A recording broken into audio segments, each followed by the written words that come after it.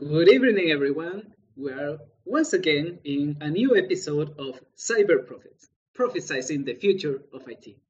My name is Edgar, and I'm going to be your co host today, together with our last interviewee, Genjay Hasura. Genjay. Yeah, hey there. I'm happy to be this time on the other side, and yeah, we got a cool person here as an interview today. So Edgar, can you tell us more about Federico? Sure. Today we're going to be interviewing the person who is normally our host. And this person has a lot of experience as a software developer. It's very professional in his career. He has more than 13 years of experience coding in the corporate world and also in his own personal projects.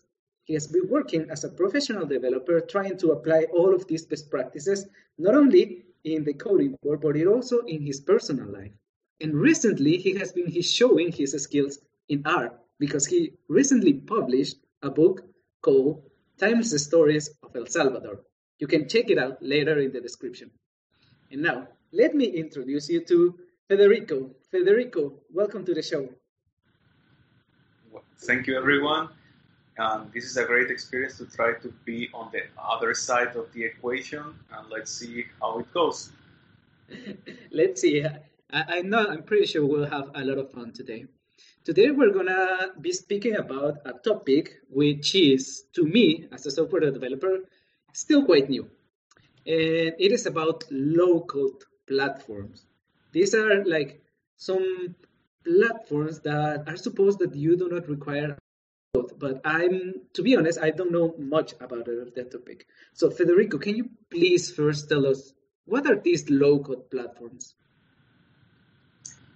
I am pretty sure that you have at least once in your lifetime built your own application, your own website, but sometimes even more complex things like machine learning models, those fancy new things that are appearing in the market.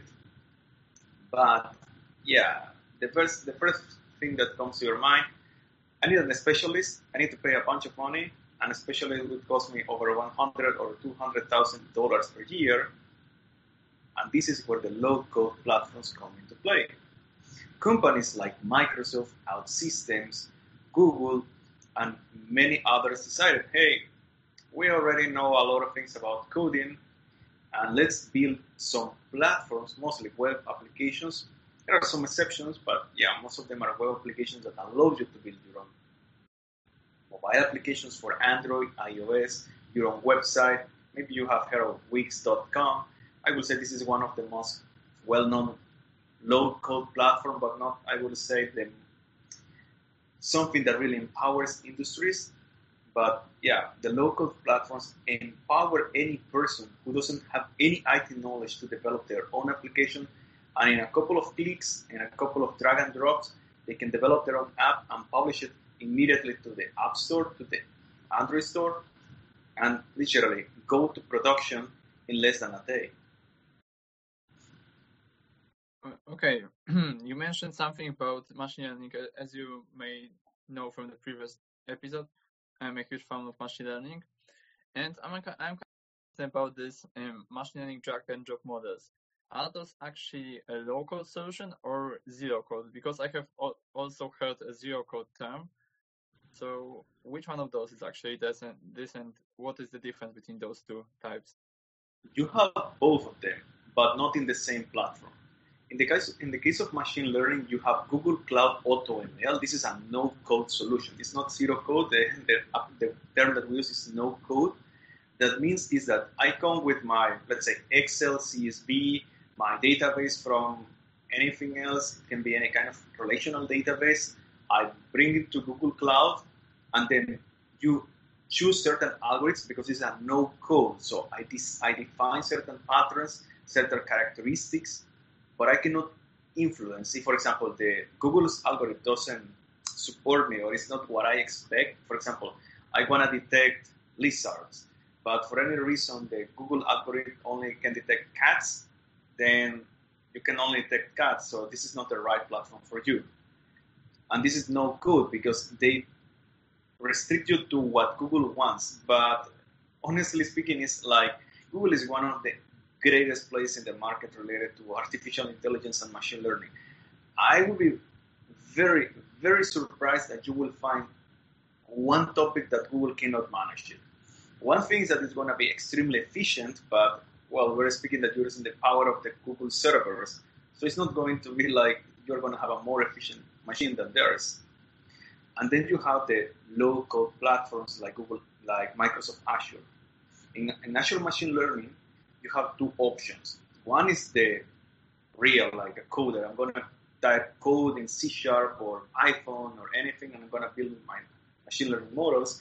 And then there is a low-code platform where I build a flowchart, where I set where the data is coming from, which algorithm I'm going to use, if I need to split the data, if I need to process the information, if I need to create a cache in some place, if I need to store the information. And at the end, it's going to deliver you like a JSON or something that in the technical world we call it a web service or an API. Like people now call everything an API. In my times, it was a web service. So it delivers you that, and then you can immediately consume you, saving you a lot of time. So you have both options. The low code is, in my experience, only available in Microsoft Azure, where you can even build your own, let's say, libraries from Python, integrate something from Python. Not only Python, you can have R too, but those libraries, you need to adapt them to the Azure environment. And in the Google Cloud AutoML is zero code. There is, let's say, if something doesn't meet your requirements, then it doesn't meet your requirements. There is nothing else to be done. Well, it seems quite impressive to me that such platforms already exist.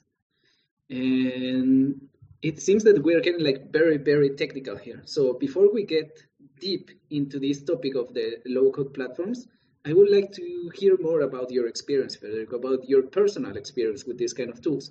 So my first question will be, where did you hear for the first time about low-code platforms? I will say that I didn't listen in the traditional way. As some people who knows me better, I am a very uncommon developer who tests everything. And I consider myself as a lazy coder. That means I want to code as less as possible. I don't want to be fighting with random libraries. I don't want to be fighting with random bugs. If I can find something that makes my work easier, then I'm going to use it. And this is how I discovered the low-code platforms in the beginning, when I discovered Azure Machine Learning Studio.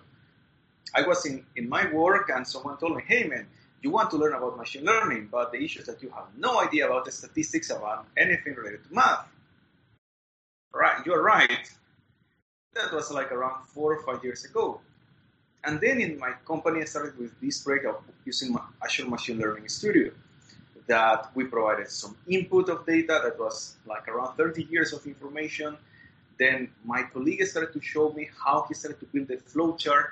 He chose certain algorithms like the Black Forest or other algorithms. The he started to build the machine learning model. He was testing, because we didn't have specifically a timeline. For around 3 months, he was building the right algorithm, building the flowchart. Then, a year later, I moved to a new area. In the organization where I'm currently working, everything is about automation. Everything is about automation.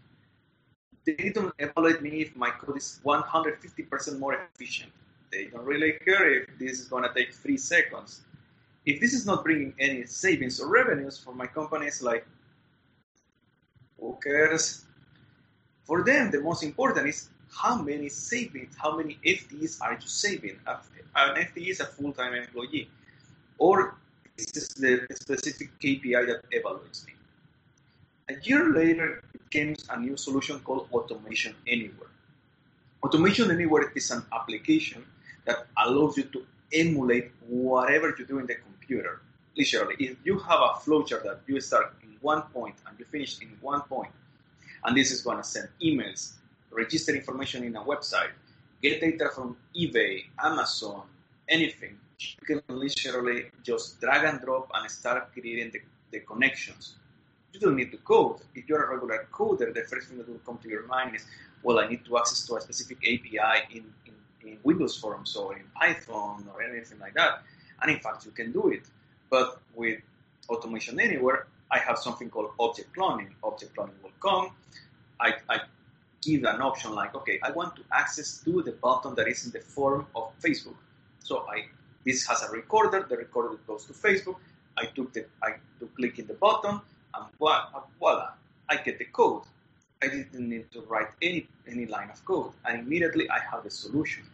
So more or less in the last 3 or 4 years, I have learned more about them, but it was not the first time that I heard about it. Generally, if you have ever seen, like I can consider the first low-code platform is WordPress. This tool has been for over 10 years in the market. And it's the same case with the RPAs. The first RPA was Blue Prism that appeared, if I'm not wrong, around 2003 or 2001 in the United Kingdom. So none of these solutions is so new. They are mainly known in the enterprise. An RPA is in the current environment, they call them like cybernetic robots. So they are like, generally when a human thinks in a robot, you will think in an Asimo, in a huge machine that is going to replace you, the one that is going to start typing in the computers, but really, that's a really expensive machine. An RPA is like a small application that can do everything that I say, that is going to type in the keyboard, is going to open Excel, Word, or create you a presentation by itself, send everything to the owner or to the provider or to whoever you want, and does it everything by itself without any human interaction. There are other kind of RPAs that allows human interaction, because there are some cases like when you have we call them hard tokens, that is like a device where you get like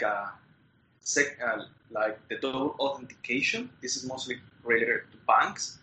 So when you have a second authentication, then some of them you have like hard tokens to prevent that people access badly this information. So you need to type it. And in these cases, you use the second kind of RPAs, but most of organizations do not want them because they're more expensive to support.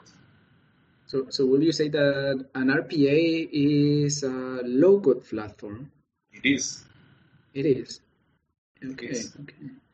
And I heard you also mention very interesting tool. I think its name was Automation Anywhere. Okay. So have you used any other tools out there for the usage of low-code platforms? Yes, I have used 2 more. The second one is UiPath, that is another robotic process automation tool. And more recently, I started to work with someone called Celonis, that is for process mining. Process mining is a very specific sector that you need to have domain knowledge, let's say finance, procurement, medicine, pharmaceutics, anything. What does Celonis is that it connects with any database that you have from any tool that you have, SAP, SQL, NoSQL, anything, really. It can connect, and not only one source, it can connect 20, 30, 50 sources. And what it does is that analyze all processes, because they have their own DNA, that as an identifier, that is the action, the time, and certain things, and it creates you all these are the most recurrent steps, and it builds you an entire flowcharts. Like, this is the most common path that people follow, or these are the most common actions that the people do, or you want to analyze some exceptions. For example, when you do a currency exchange, what happens? So Celonis is capable of giving you all those steps and help you optimize every single process. And this is another low-code. Well, I could consider Celonis as a no-code platform until now. In theory, it's a low-code platform, but I haven't reached the point where I can, let's say, modify it. Maybe in the next 1 or 2 months, I will know how far I can go. But Celonis is really, you can connect with whatever database that you can imagine and give you a process. Recently I discovered that, in fact, I wouldn't consider it as a low code until this moment. I was thinking in something else that I discovered in the tool, but I wouldn't consider it. For me, it's still no code. Actually, as a backend developer, like mostly backend developer, I'm the person who doesn't like too much to work with front-end part. So probably I would be looking for some low-code solutions for the front-end part. How can I actually develop the front-end part with the least investment of time? Because the typical approach that I take right now is I just search for some sample front ends on the internet and copy paste those and modify at my will. So probably you got some better ideas how to deal with this problem. Yeah, I can recommend you two tools. One, for me, the best one is called OutSystems. When you're building apps, OutSystem is the number one in the market, and they have like almost everything that you have thought in mind. There are a couple of things that you need to consider when you're working with low-code platforms. They are mainly enterprise solutions. They are thinking organizations, but you can use it. There is no that restriction. It's just that sometimes when you're a coder, you might have that feeling that I don't have that full control of what I'm doing. So that's something that you need to keep in mind. That's why they are thought for enterprises. Or yeah, the first one is OutSystems. I will say that OutSystems is not only the core of the application. It's so powerful that it really builds native applications. It's not that you embed a website into an app. It's an extremely powerful solution that builds apps.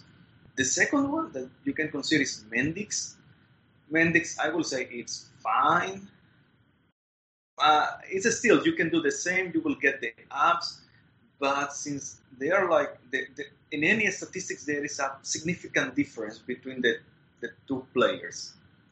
And the new player that is starting in the market, and I will say one that might become extremely powerful in the near future, is Microsoft Power Apps. And that's the main reason. It's backed by a large organization as Microsoft. Mm-hmm. It's not built on a startup. They already have Xamarin, they already have Blazor, they already have many, many solutions that are multi-platform. So you can be sure that over the next 3 or 4 years, I believe that Microsoft Power Apps is going to take like a massive advantage. And any organization that has access to Office 365 is already in the package, so I don't need to do any extra payment. Of course, if I want additional features, new connectors, new other things, yeah, you need to do an extra payment, but if you access to your Office 365 account, you go to the ellipsis and Power Apps is there. So, Federico, we are listening right now to many names. You're giving us many names of the tools that we can use, such as Mendix, Microsoft Power Apps, Celonis, etc. And I'm pretty sure our audience can benefit from the use of them. And just to follow up with the topic, we have talked about the front end. But I would like to know if these low-code platforms can go beyond just the UI and can be used, for instance, for the management of a database or for some backend transactions. Is that also possible as well? I'm honest with this topic, but we already have UIs for managing databases. This is like a very surprising question because we have like SQL Server Management Studio that literally you can manage everything like in an UI without going to deep codes.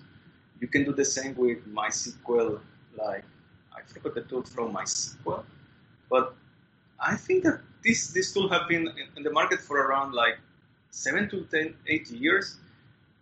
MySQL Workbench is one of the most crazier tools I have ever used. And I started to use this tool like 8 years ago that you can create like literally the entire database visually without going into create table or those things. You can do everything from there, manage the database. You can already create queries, but I don't see this like something so new, at least for me. As I said, I'm a lazy coder. You are not going to see me using a console. The console is not my best friend. I tend to avoid it as much as I can. But those tools have been in the market for a pretty long time because as humans, let's be honest, we moved away from the console many, many years ago. And if we think carefully in one of the topics about low-code, everything goes in this direction. The cloud, in a certain way, can be considered as a low-code tool too. Why? Because we're not managing the servers anymore. We're not controlling how much RAM is consuming. We're not dealing like how much CPU is consuming the new, let's say, the new functions from Azure. We want just to release it to the server, and the server should do everything on its own. So think it carefully. Low code is becoming more and more prevalent because even the coders want to code less, and they don't want to go to deal with the servers.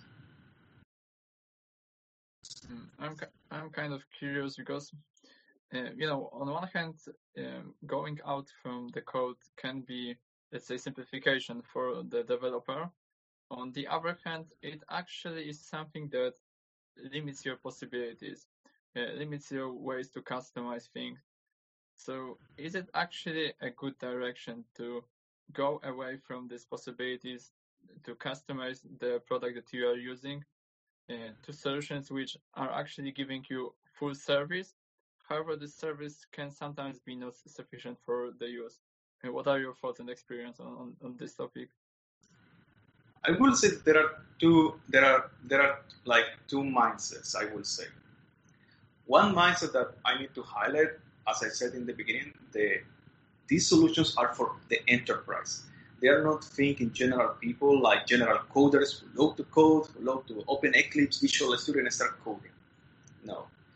The low-code platforms are focused in organizations. Like, let's suppose that you work for Coca-Cola.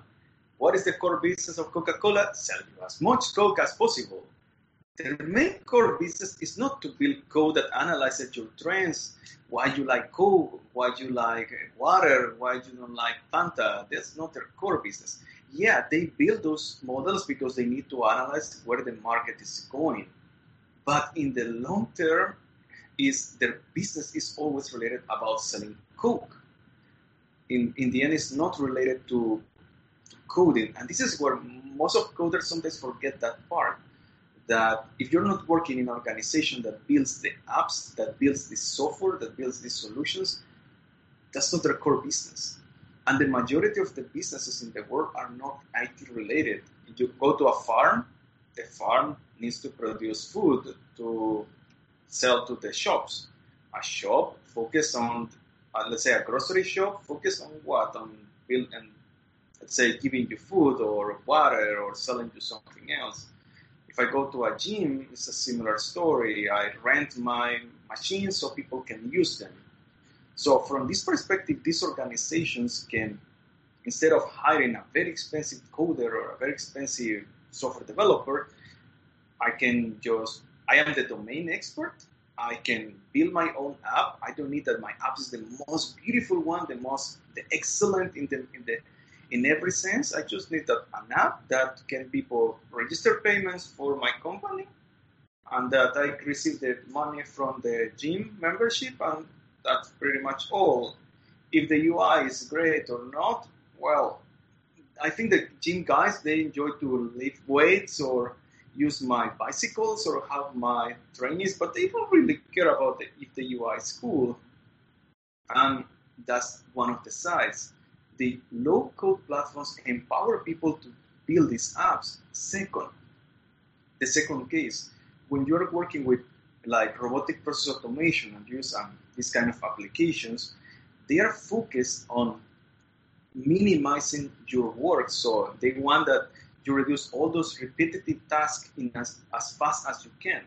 So you can get the revenue like, okay, I'm releasing 5 fees tomorrow. So this means, like, let me say 20,000, like SWOT is around $5,000 less per month. So how much am I saving? Mm-hmm. But if I'm gonna code the same application, it will take me like 7-8 months. Yeah, it will be more efficient. But to build the RPA, it will take me 3 to 6 weeks in average. And if I want to optimize the process, like to analyze like how long, now I have the RPA, now I want to optimize it and reduce more cost. Okay, how am I going to do it? then Celonis comes into play and give you, okay, this is the path, these are the steps that you need to reduce, or maybe build a second RPA. But if I'm going to hire someone to do all those steps, it will take you more money. So the low-code platforms is like a real trend that they are integrated in many, many fields. They are becoming specialized in one area. For example, the RPAs are only RPAs. Let's say the app builders are only app builders. The process mining apps are only process mining apps. They're real specialists in their area, but they can be integrated among multiple tools. And the second area, when you think about customizing on those things, I believe that this is a great idea when you rely that the people can use the app, that you rely that the people enjoys the application, that the most important is the user experience. But as I said, the low code are not only about building nice UIs. The RPAs, you don't really care about the UI. As in Celonis is backend, and Google AutoML is backend again. Mm-hmm. You only care that it delivers you the right answer to your inquiry, not exactly if the UI is the best idea. Okay, I'm very interested in these backend solutions because I think that as a backend developer, I could benefit from them as well.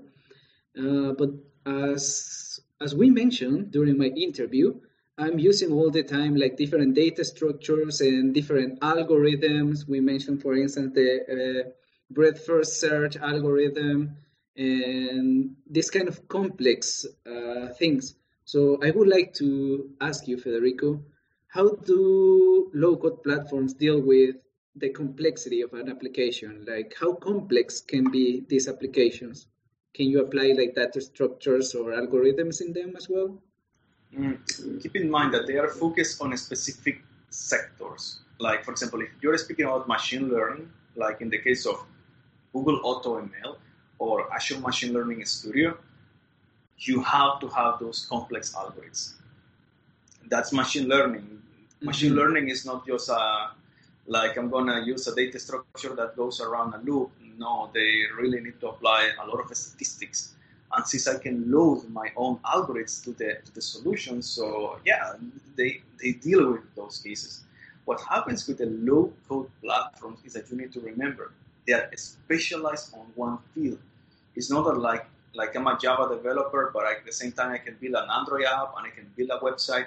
Even if I usually use Angular instead of JSP, you can still do it.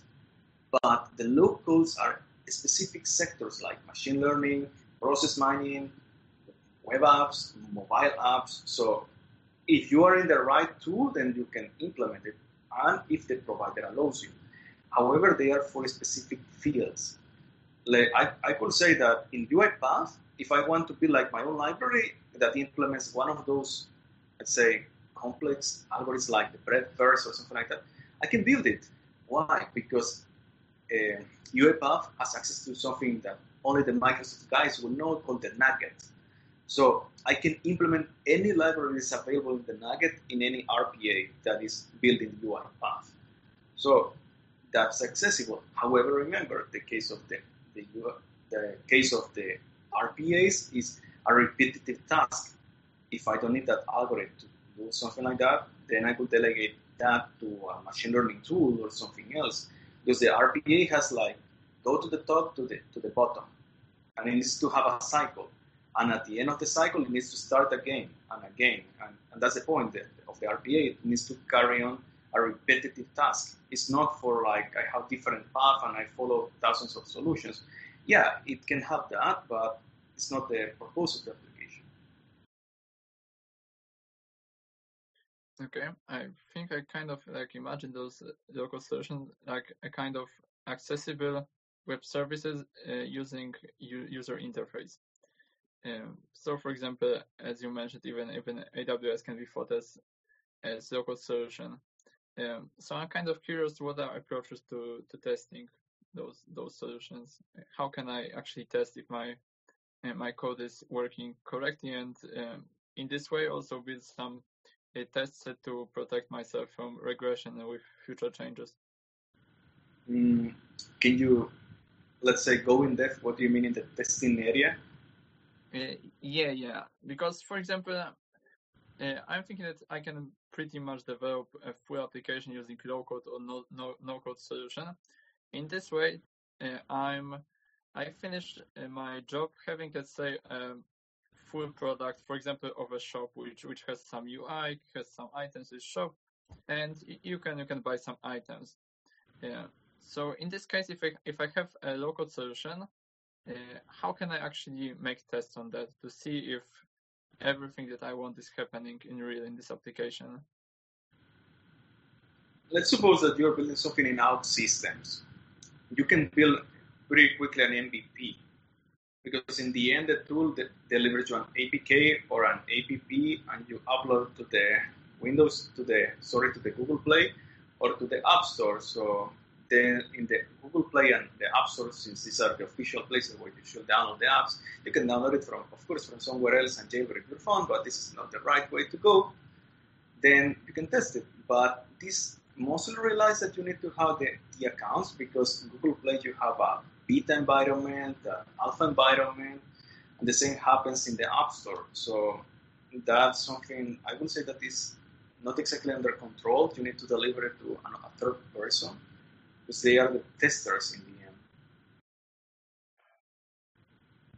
the end. So there's no such thing as an automated testing, or let's say like last unit testing as we have it in normal software development. Not really. I wouldn't say so. It will depends on the sector, because low code is a very broad term. If we focus only on app development, there will be certain rules that will not apply to the machine learning development. They are completely different, because, as I said, they are specialized on one specific area. And if we are speaking about the RPAs, in my experience, will be extremely tough, if not nearly impossible, to implement unit testing. I'm not saying that it's impossible, but because they are like flow charts, it will be extremely hard in that sense to implement it. Mm-hmm. And these applications can be built, let's say, even by a person who is not like really educated. Let's say if your secretary has access to Office 365, she can build an app. It doesn't need to be a coder, the one who built it. What happens if the manager wants to build an app? Well, he just access to his account and he build it. So you can be sure that none of these people will think on unit testing, because they have no idea what is these topics. And since they are focused on the enterprise and that they should be developed as quick as possible, I don't think that none of us will go to the manager and say, hey guys, you are not using unit testing. You need to implement it. Your manager will only look at you and say, what is that? And I have other things to do. Maybe you should do it. On the other hand, Federico, that brings the possibility of having defectful software in production. And as this secretary doesn't know anything about software development, there might be a lot of bugs in the software, or like in the final solution, there might be she forgot about one step, or the calculation is having some issues. So how do you avoid this kind of situation if there's no such thing as unit testing? One of the things that when you use a low-code platform is that in this one, it's not exactly like you can work in certain agile way, but in this area, you need to have mostly a domain expertise. And it's not that, let's suppose that someone who is like, generally when you build let's say something for a pharmacy or a bank, and delegate this code to a software developer, and we give them a lot of guidance that how he needs to understand the business. In the low-code platforms, generally are the domain experts the one who tends to use them. I have even a conversation about one of these areas when I was starting to learn about Celonis, because it was a pretty hard topic to understand, because everything in the examples were about procurement. I have never worked in procurement, so it was pretty tough to understand. So I spoke with a friend who works in this area, and she told me, man, the thing is that about low code and specifically about Celonis and process mining is that you need to have domain expertise. And if you don't have that domain expertise, then you're going to face all the questions that you are asking me, because you need to understand about procurement, you need to understand everything like this. So do I think that the manager or these guys can make a mistake in production? Yeah, it can happen. But at the same time, it's less probable because they are the domain experts. If there is a person who understands mostly about the calculations or anything related to a certain area, it's a domain expert. But as I said again, it depends on the local that you want to deal. Is it an app? Is it an RPA? Is it a machine learning model? You need to be very precise in which one, because all of them follow completely different rules. And since they are from specific providers, if there is a bug in, let's say, an out system, that bug not necessarily happens in Microsoft Power Apps, because they are completely independent organizations. Okay, that's, I think, a kind of a good approach, because I think, as you mentioned, the machine learning it's kind of even hard to think about the testing of those solutions, because typically you work at the monitoring level when you think about those solutions. I think that from the interview that we are having, that the very huge benefit of those applications is actually the speed of development.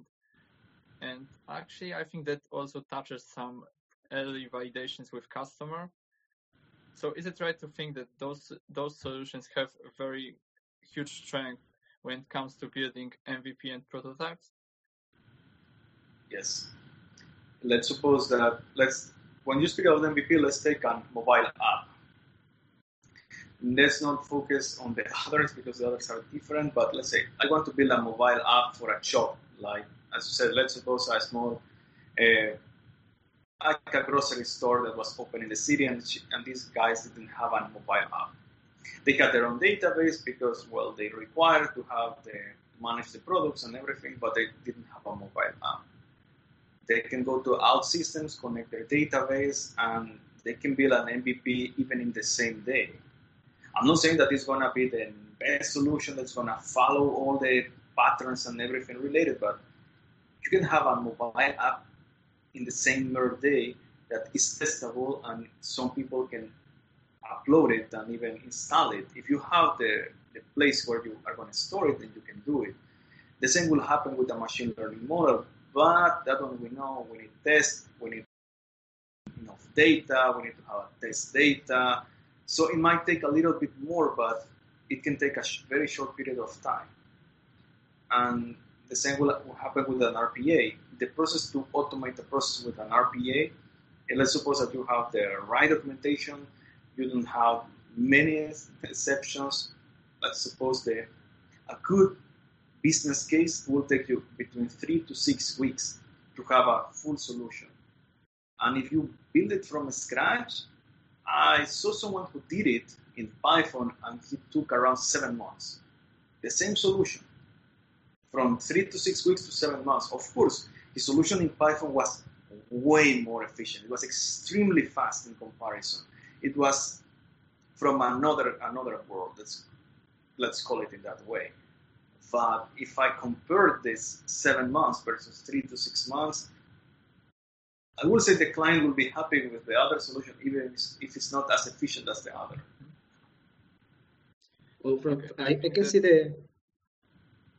Yeah. Go ahead, JJ. Go ahead. Yeah, let me go with one follow-up question to that, because I know that you are taking part a lot in different contests like hackathons, and I'm curious how actually applicable are those low-code solutions in terms of hackathons?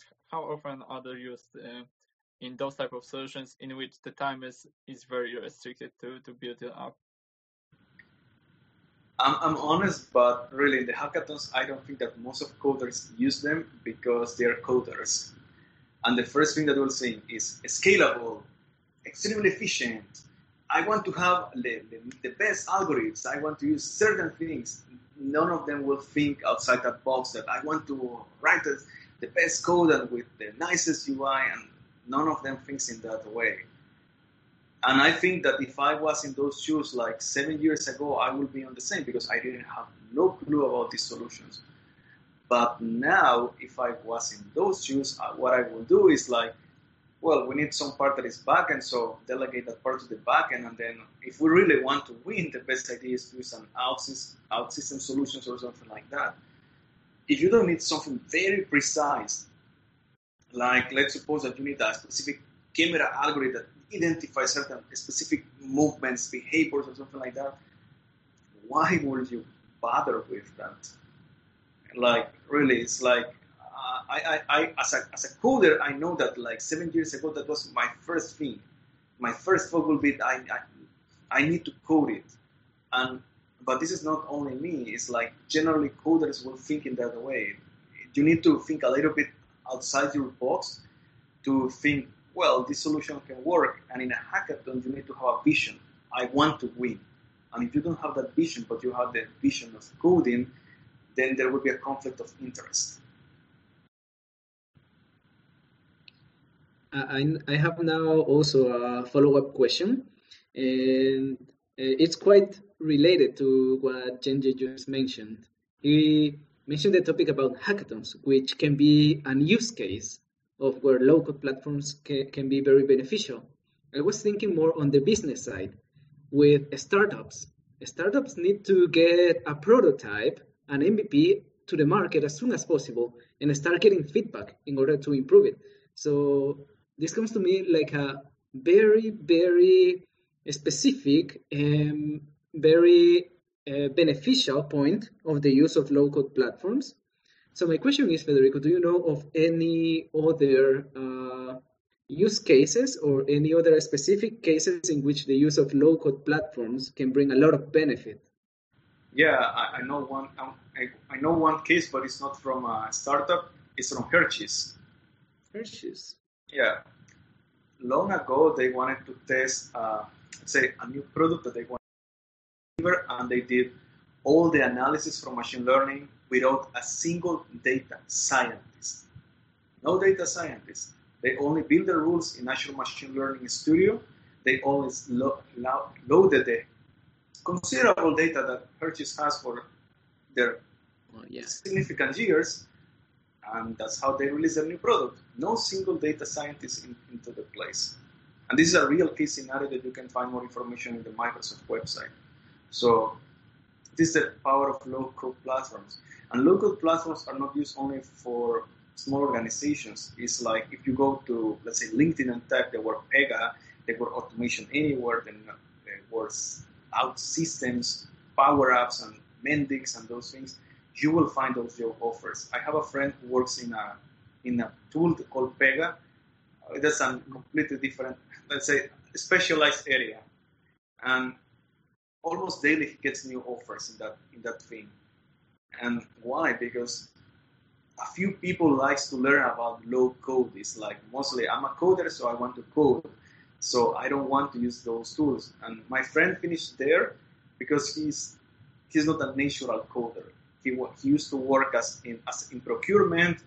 Then he got an offer in IT. He learned about coding. Then they specialized him in Pega. He didn't want, but in the end he didn't have a choice. He didn't have his previous job, and then he became a specialist in that field. But there is one thing that there is only one reason why I think that the startups are not so open to use low code. But this is my personal opinion, and is that even though you have some free options, they might not fit your needs. Because it's like everything. If you want to go to the free option, you will have a lot of restrictions. And if you want the real option, you need to pay a monthly fee. And this is why I think that the startups are like more like, I want to code because when I code, I don't need to pay. But if I'm thinking on like as a business person, the person who is coding, if it was not coding for free, it will be more expensive than using the low-code tool. It's mostly that I have a friend who is the coder, but if I didn't have that friend and I have a normal startup, then the low-code will reduce a lot of money. But my belief is mostly that you need to have a fee, and it depends on the tool. You might pay between $15 to a maximum of 40 to 60 for a small startup per month. It depends on the tools, because if you want to combine machine learning and other tools, then you will need to pay more. That's interesting. I think that I would ask about something more about those prices and actually the pricing of the solutions. What are the use cases in which it is beneficial actually to use it to, let's say, reduce the price of the development and the maintenance of some solution? And in what circumstances we should actually avoid using those? And just go with normal development. Let's suppose that I have an internal organization that needs to create a lot of forms to collect information. Yeah, you might say Google Forms is an option. Yeah, organizations need more privacy. And Google Forms is like you're exposing your data to a third-party organization that you don't know what they are doing. So you have access to Microsoft Power Apps. You can build all the app, the form, the collection. Let's build a real business case. I work for a factory. In the factory, I need to track all the actions. I need to go, let's say, with my device, and I need to analyze what is happening. If there is a leaking, if there is something not working, and if there is information that I need to collect manually, because not always we have IoT devices in a factory. Sometimes we cannot for privacy reasons. So what I do is like my organization, let's say, is going to build an app that is going to help the auditor to collect all the information by himself. So the auditor will come and start collecting the data. And this is a business case that you can use it for a small app. Let's say that you want to do an analysis of data, in the case for using a machine learning tool. Let's say you want to identify when you have the peaks of the sales in your organization. Maybe you identify that during the summer there is a huge drop, and then you identify there is a same trend in different organizations that everyone drops their sales. So you can build a new business case that instead of allowing your employees to be lazy, you can push them to work faster, and during those months to get money that the other organizations are losing too. And since this is like you have the data, you don't need to, let's say, do a huge investment to do this. I'm sure that the case that I gave you, even the no-code solution from Google AutoML can do it. Now, when these tools are not a good idea, I would say when you have like too innovative idea, like Tinder was in its days. The Tinder was, as we know, that application that you swipe left, right, pictures, and getting the data. I don't believe that these tools are designed in that way, where there is a very specific UI, a very specific business case. And Tinder is the best example for me that comes to my mind. There was nothing like that in its times, and it would be pretty hard to do it even with the current tools because they are not exactly thinking that way. Yeah, you will be able to do the buttons to reject and to like, but you will not be able to do the swipes. That's something that I don't think that it will be possible because it's too specific. But how do you know that is mostly about speaking with the client and understanding the needs. And it's something that you will understand on the way. But I would say is when you have a very, very custom solution, when there is high efficiency, high proficiency, high, like that everything needs to be extremely fast, then low code might not be the best solution. Mm-hmm. Okay, Federico. I have also a question regarding licensing. You mentioned before that some of the platforms have some features for free, but if you want the whole set of features, you have to pay. And you also mentioned that it might be even cheaper to have these low-code platforms rather than a software developer team. So my question would be like, can you tell us how do payment works with these low-code platforms? Let's take an example that I have like real prices, or at least for the last couple of months. Maybe they increase in these days, but from what I know, Microsoft Power Apps is around $15 per month. And I can develop as many apps as I want. Unlimited apps. Unlimited. Wow. And I have access to everything, like the SQL servers, Office 365, everything, literally. So I can connect with SharePoint, with Machine Learning Studio. I can build an API, integrate it, and I just pay the fee of $15 to build the apps. So if I make a small calculation, it's 150, 165, 180 per year, something like that. Around 180, yeah. Mm-hmm. And if I hire a coder and my organization is not a coding organization, like that needs to deliver high efficiency, high coding, high solutions, like the peak of the performance, a regular coder will cost me around, and suppose that you are not working in the US, for like between 40 and 60,000 euros per year.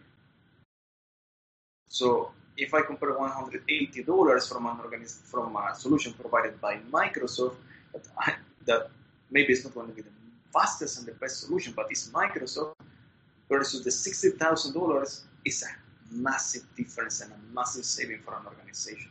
Even if I outsource the service, it's still a lot of money that I'm saving. And let's suppose the machine learning case. It will cost you more or less the same. Let's say, let's add them $220 extra. In the machine learning case, you still need the platform where you are going to run the machine learning model. You cannot run it on your own server. You still need to pay electricity, server, CPU, GPU, whatever. You still need something where to run it. So this is a cost. Let's suppose that this fixed cost will be around $100 per year. I still think it's too cheap, but let's say that is the cost. The machine learning specialist will be way more expensive than the regular coder. Way more expensive. Why? Because he's a specialist in one area that everybody wants to enter in that area, where really to have good developers in that field is not cheap, and especially that there are not a lot of business cases from my experience. So you need to find a person who will cost you maybe at least $125,000 per year. Or let's say bring it to euros, around 100,000 euros per year. So it's still a lot of more money. Okay. I think that I would like to touch something that I think it was even mentioned in a previous channel. And I was the person who was interviewed on this topic. So how actually does the low-code go with the agile methodology? Is it a way to go because of the speed, or should it be, let's say, limited because of the customization capabilities? What are your thoughts about it? Because I'm kind of curious about it. Let's say from the agile perspective, is way more faster because you can build an MVP even daily. So it's not like I need to have a sprint of 2 weeks if I have a month. It can be even daily. If I have the right things, even daily, I can show to the client, okay, you don't like this, okay, let's remove it, garbage, throw it to the garbage bin. So it can be even daily to release something. Yeah, but if there is a customization, here comes a very difficult point if the solution is a no-code. If it's no-code, it's no-code. So there is no custom features. And if it's low-code, it will depend on what you want. Some customizations, like the one that I said about swiping left or right in Tinder, you might need to even get in contact with the provider in such a case. And you might need to pay to the provider extra if you want that feature. So it will depend on how much custom it needs to be, how much specific is the field. So if it's in the case of machine learning, I would say you are more open since you can combine them in some cases, like no code and coding, but it will depend on the solution. In some cases, it will be like that joke of let's say, of adding a custom button will take you like 1 month or even more. Yeah, in such a scenario can kill the entire Agile project. So my advice, if you really need something very, very custom, do it until the end. If it's not something that is extremely required, that is something that is like the main core business, like the swipe left and right or left, as I said, from Tinder, you still can do it with the buttons. So you can still have the business case to test. If not, I will deliver it until the end because it can take you really long time. I think that those are kind of interesting technologies, and I'm kind of curious about the community around those technologies nowadays. So suppose I'm thinking about using one of the low-code solutions for my prototypes in the future, but on the other hand, I also would like to go with something that maybe will have the customization I want. So how wide is the community, and how accurate information can I get actually about such type of topics? In my experience, if you're going to use a local platform, I will go to the top in the market. I will be very careful to go to a startup or to go even to an open source solution with the exception of WordPress. Because WordPress is the biggest exception in this market. But yeah. I wouldn't, let's say, if you're going to the RPAs, I will go strictly Automation Anywhere, UiPath, Microsoft Power Apps, or Blue Prism. I wouldn't think it too much in other tools because let's say the communities will be almost non-existent, or you will have no documentation. So I wouldn't touch them. And if you're going to build apps, Mendix or OutSystems, and I wouldn't even touch the others because of the same thing. It's like I can give you an example of going to the open source, and it wasn't the case with an RPA. It was impossible to do anything. Literally, it was like we needed to automate a simple application. It was a Windows application built on a specific technology called Windows Presentation Foundation. That is like one of the most common solutions in the .NET world. No support at all. No support. And then you can discard almost every application that has a magical ribbon from Office is incompatible. So the solution was not capable of emulating it, of clicking it, and then you need to rely on like tricks or workarounds called, let's say click image or things like that. I don't remember the name that they were using, but image recognition is the proper name. It was a nightmare. So I wouldn't use it. So if you're going to rely on low code, I will check the number ones that you get in Google, not the ads, but the solutions, and I will go to those ones. Or I will confirm them with other statistics or something that gives you an input. But low code, as you said, the communities might not be very, very large, but there are two things. If you go to the appropriate organizations, they will give you answers. And since you are paying, they will give you the answer. And the community, then you tend to have answers. I can say something about Automation Anywhere in my experience. If I raise a ticket, I got an answer. It was never an exception. And I even had calls with the top managers from the organization. Why? Because my organization is paying a lot of money for the tool. So you can reach even these people because you are paying.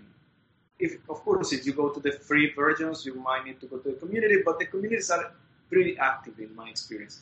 However, they are not in Stack Overflow. They have, again, specialized forums that only for UiPath, only for something like that.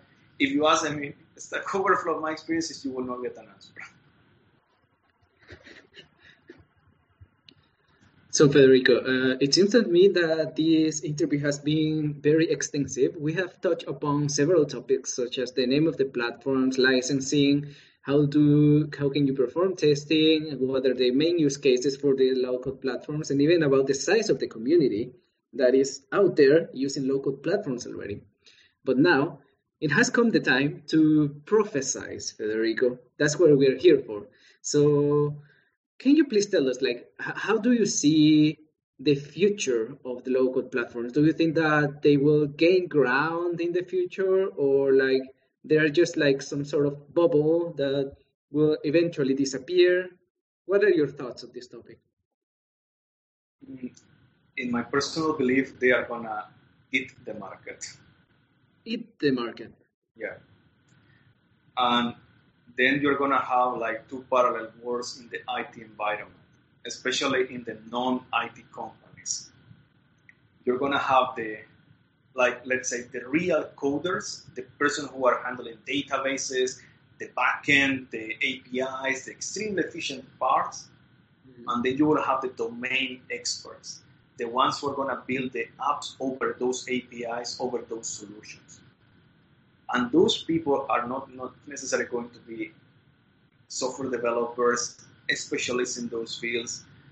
If they have access to Office 365 that a lot of organizations have, I will say that even if you need to choose between Office 365 and the G Suite, most of organizations has Office 365. So, and since this is an essential part of Office 365, everyone in the organization has access to it.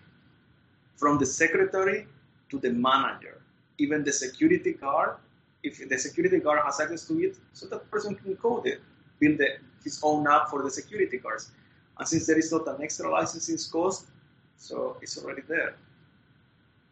So that they are going to eat a lot of the market, yeah. However, there is one thing that I see like that is going to be very important to deal in the future, governance. Right now you have things like ETL version 4, those things that can control the organization in the coding environment. But now you will have like two kind of coders. The real coders, like all of us, and the operation coders, that are the people who doesn't have a real background in software development, that they are the domain experts, the domain specialists, but that they are out of that area. So it will be very difficult to handle specifically these projects because they are not going to necessarily follow the patterns since they are not necessarily available. And this can create a curious environment.